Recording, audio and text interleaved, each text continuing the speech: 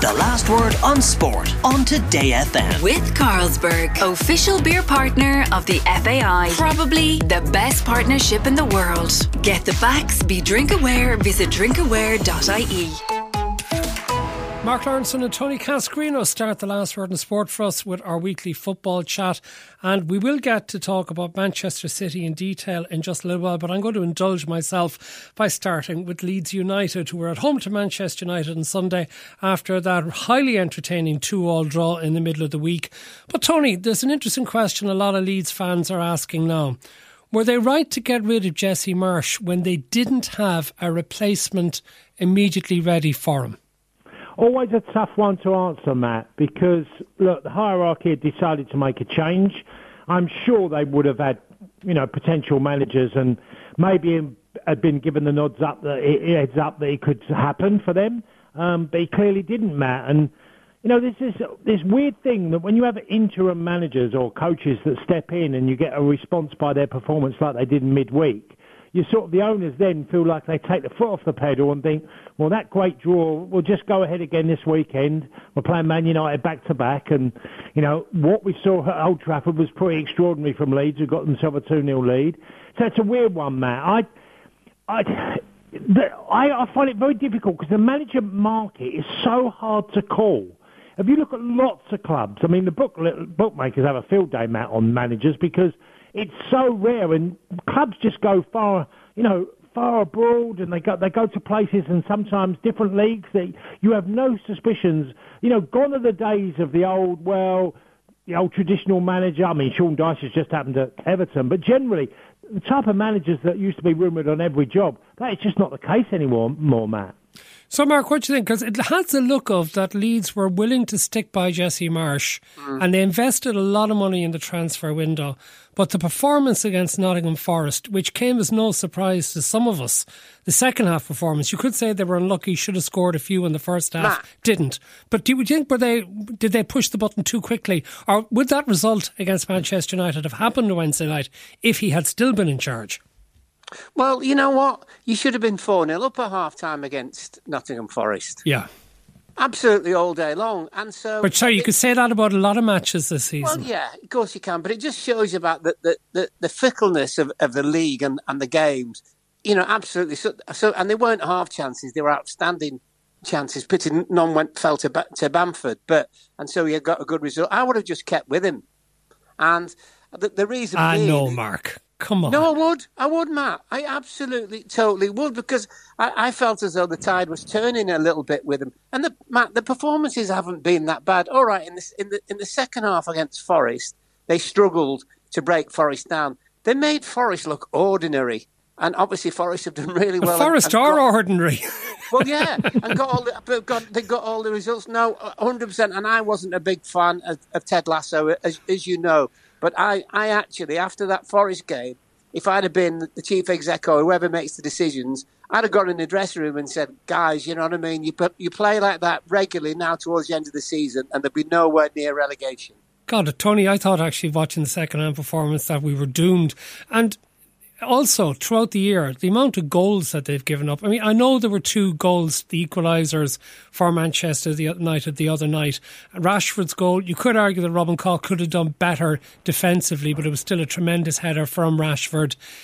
They were up against a quality team. They conceded goals, but they defended way better than they had at any stage under Marsch. And they also looked to have a level of organisation that he didn't have, because everything with him was just chaos. Yeah, I mean, look, you've had chaos with Bielsa, Matt. Sorry, it wasn't chaos with Bielsa. It was planned. It was beautiful. I'm always been a Bielsa fan. You know that. I know. But Matt, you can't have results like they did and concede a shed load of goals. You can't. There was chaos at times with Bielsa, and I've seen Bielsa's other teams he's had, from international teams to going to France with Lille and Marseille. There are times where you applaud Bielsa's way of playing, and there's other times you think, oh, this is ridiculous. This is just too aggressive in their style. And Leeds fans love that because you were a club that spent way too long in the Championship. Yeah. And League One. Sorry? And League One as well. Yes, Matt. And that he achieved such a big thing with Leeds to get them back to the Premier League. There is always Leeds fans that will come out and say the Bielsa days over the last 2 decades were the greatest of Leeds' time at Ellen Road. So it's a real tough one, Matt. What I do see is that a Leeds team, I'm a bit like Mark, where I never thought they were that bad, Leeds. I actually felt they had a structure to their team that sometimes a little bit too narrow. I think you can make that point. But generally, their finishing, Matt, has been as poor as any team in the Premier League this season. Mark, that point is really makes about being narrow, because they have some actually really good wingers. And this young fellow, Nanto, looks like he's the real deal. And yet, everything was been bunched and sort of kick and rush in the middle. Yeah, no, it's chaos in the middle. Everybody's running everywhere. I mean, the closing team's down, but it's like watching kids in the playground at times. How do you pronounce it? Is it Nanto? Yeah, Nanto. Yeah, so I mean, at the moment, Matt, he looks really good, but I'm not peeing on his chips at all. But let's wait. Let's wait and see. Let's wait for next season. And by the way, next season is the big thing. If you think about it, they have to be in the Premier League for next season. That's very much in doubt, Mark. Oh, yeah, no. But my point is, when teams get promoted from the Championship to the Premier League, if you stay the first year and it's great, the second season, Matt, is the most difficult one because everybody breathes a huge sigh of relief. Oh, we're in the league, we'll buy some players, we'll get better, we'll stay in the Premier League, and it'll go on for ages. If you look at the number of teams when they've stayed in the first year, Sheffield United, Matt. Sheffield United were brilliant, nothing short with what they had when they got promoted to the Premier League. And that season, I think they finished in the top 10, didn't they? Yeah, they did. And then they went down the following year. Now, this is Leeds' third year in the Premier League, so we're expecting better. What about new manager, Tony? Because it looks like Arne Slot of Feyenoord has said no. Marcelo Gallardo, the former River Plate manager, apparently has said no on the basis of he believes his English isn't good enough and he'd want to take over in the summer rather than taking over mid-season. Now we have apparently Adoni Iraola of Rayo Vallecano had turned it down, but I'm hearing, Tony, in the last hour or so that apparently Leeds are willing to go in and pay up to 10 million quid to get him released from his contract. How important is it for them to actually, or should they go for maybe, not a Sam Allardyce, not going to say that, but a Rafa Benitez and a Nuno Espirito Santo? Matt, no, Rafa. No, please. No, I don't want Rafa either. No, Matt, Rafa for me is... he's a strange manager. Mark would know him far better than me. But Rafa's always been the one. I've spoke to him privately after a press conference, and he tells you a completely different story to the story he just gave in the press conference. And I think that always caused issues. Newcastle fans didn't like Mike Ashley, and one of the reasons was added because I think it was compounded by the way that Rafa acted towards the press, local press in Newcastle. I don't think, Matt, Rafa would be a good fit for Leeds United. I really don't. No, and actually, Mark, you'd know him well, but I've only ever met him once, and the conversation I had with him, I came away thinking, my God, that's a guy with one big ego. Yeah, and he's a bit anti-football, isn't he? Yeah. And did I tell you a story about Steven Gerrard very quickly when Steven was obviously at Liverpool and Rafa was the manager and Steven was going away on international duty. They'd just won at home and he was called into the office after the match to see Rafa, and Rafa gave him a CD and Steven said, "What's that?" He said, "Just have a little look at that when you're away with England." Do you know what it was? It was all the mistakes he'd made in the games prior to the one he just played in. So that's Rafa. God, that's not exactly positive psychology. What about the game on Sunday, Tony? Because Manchester United, I think, may have been surprised, particularly when they saw Chris Armas on the Leeds bench, given his reputation at United from last season isn't exactly great, that they had to put up to them a 2-2 draw. But would you anticipate that Manchester United will be better on what is also a smaller pitch at Ellen Road? Yeah, I think they're. I mean, I know they got beaten at Arsenal, Matt, in the Premier League away from home, but I think they're a side suited to away football. The way they counter. Well, they had won 13 in a row at Old Trafford before Leeds the other night. Yeah, Matt, they're a much better team, and Casemiro obviously was missing. And will be missing. You know, Matt, the bottom line is, I can't believe the form of Marcus Rashford. It has been nothing short of phenomenal.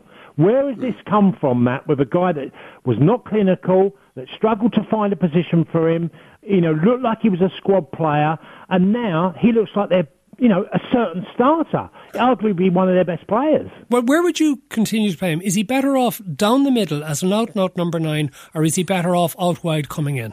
I think in the middle, Matt. I mean, look, the left is what most people will play him on, but I think he can play the middle. I mean, seeing him get a header in midweek was like, well, here's another one I've not seen from Rashford enough of, headers. I prefer him in the middle. I think because Fernandes plays that sort of in the pocket behind that 10 role, I think that fits for Marcus. I don't think he has to get involved in the build-up so much. And United are a dangerous side, Matt. They've improved a hell of a lot. And what they got now is a side that just don't feel like they're going to cave in. They certainly look really good defensively. I can't believe the progression of certain players within that squad. OK, let's move on to Manchester City, because Pep Guardiola was whinging today that Manchester City have already been sentenced.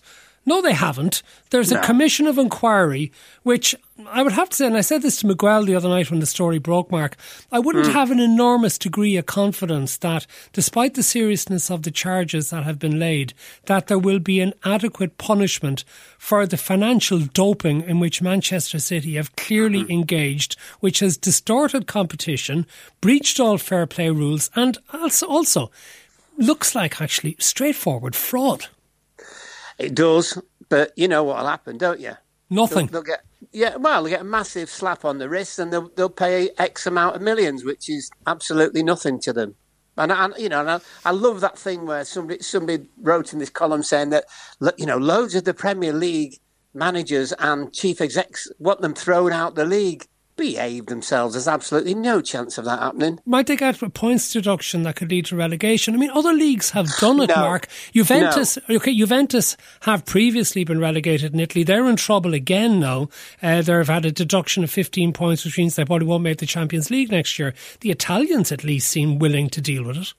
Yeah, well, only because Juventus have gone down the leagues as well. But I don't think that will happen to Manchester City whatsoever. But there's something wrong with them on the pitch at the moment, probably a little bit more important. They just do not look like the City of, the first 10 games of the season. And then, Tony, what do you think, Manchester City? Do you think their money, the lawyers that they will throw at this, will make sure that they don't get the punishment that they might be due?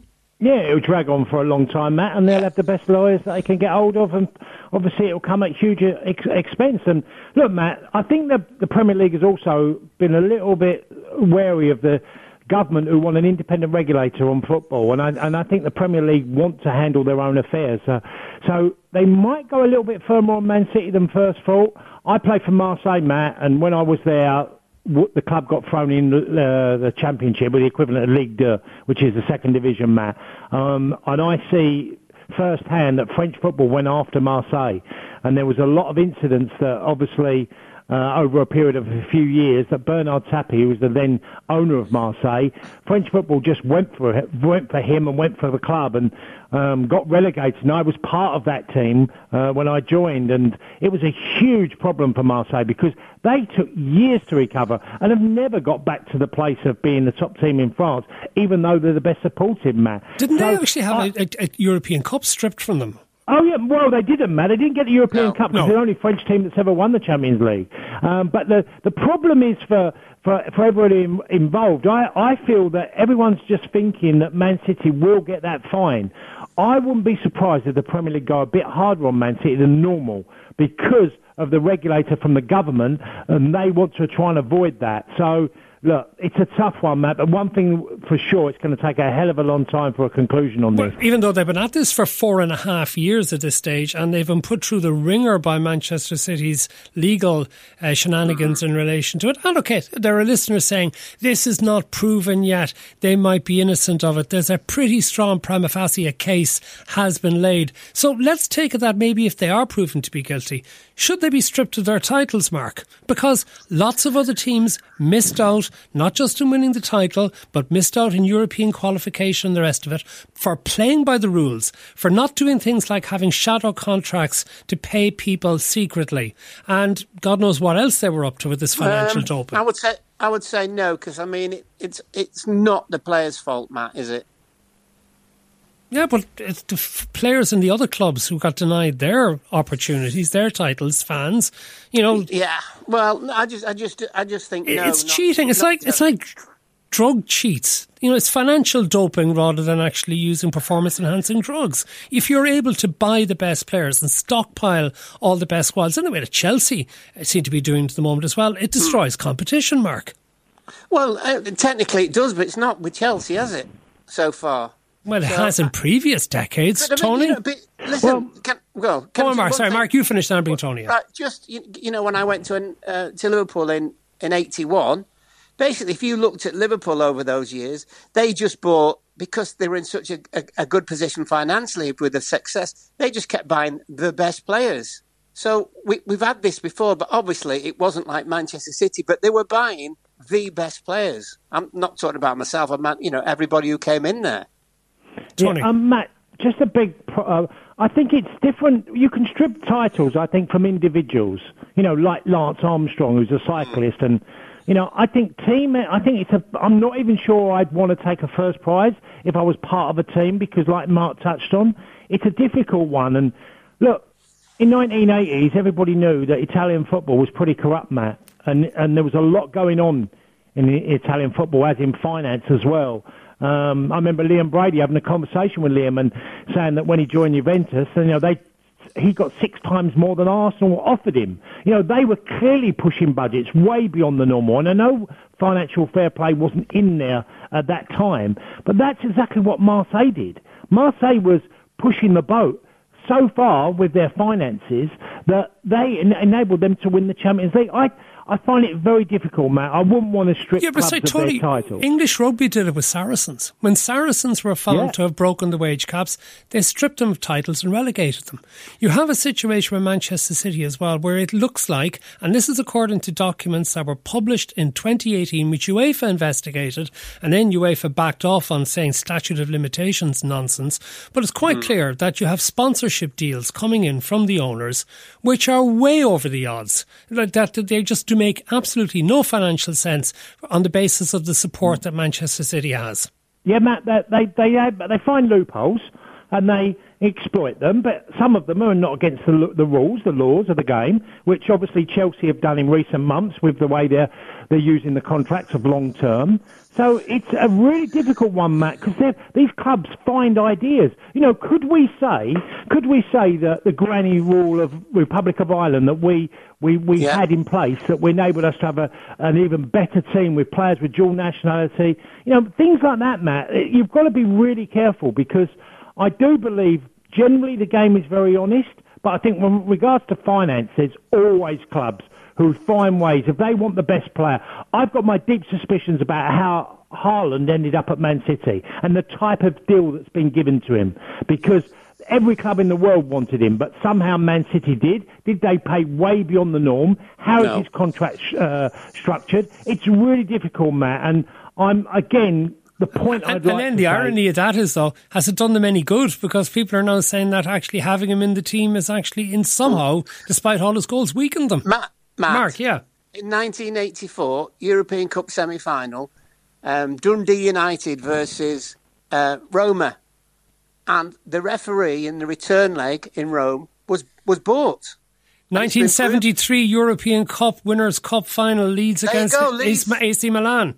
Good old Jimmy Armfield in charge. It was ridiculous. Don Revie was still in charge for that one. It was the 75 final with Bayern Munich in the Parc de France, where Leeds were robbed of a legitimate goal and then lost 2-0. Beckenbauer saw that game out. You kicked everybody though, Matt. Sorry? You kicked everybody, your team, your 70s team. Should you be thrown out for kicking everybody? Remember what Brian Clough said? Don't mind that. Listen, we better finish up with a call. We better acknowledge the league leaders, Arsenal, because you were right, Mark, last week when you predicted they would lose at Everton, and I scoffed at you, and you were right. And then they got out of jail when Manchester City lost to Tottenham. What would you expect of Arsenal now? With this game, Brentford at home tomorrow before they have City midweek. They'll beat them. I won't say they beat them comfortably, but they beat them. And I think with Brentford, as well as they've done, I can just see a little bit of a trailing off at the moment, which happens with these teams in the Premier League. You go to the well so many times, and the wells eventually goes a little bit dry. But I see Arsenal winning. Okay, and then what about Newcastle, who maybe are finding it hard now to get the results at this stage? They're away to Bournemouth. Surely they'll take 3 points anyhow against this old club, Tony. Yeah, Matt, and the one thing we've said all season, Matt, you've got to give a Newcastle a chance of actually going and getting 3 points because they defend so well. They're a very big side. I think Callum Wilson going back to his former club as well. That's another big plus. I don't see Newcastle in this type of game. Gary O'Reilly is certainly, obviously at Bournemouth. They've been really struggling since he's been... Gary O'Neill. Oh, Gary O'Neill, sorry. Gary O'Neill. Since he's been manager full-time, Matt, it's not been so good. So I wouldn't be surprised if Newcastle just keep it rolling, Matt. They're a decent side. They really are. Tony Cascarino and Mark Lawrenson, thank you very much for indulging me this evening. The last word on sport on Today FM. With Carlsberg, official beer partner of the FAI. Probably the best partnership in the world. Get the facts, be drink aware, visit drinkaware.ie.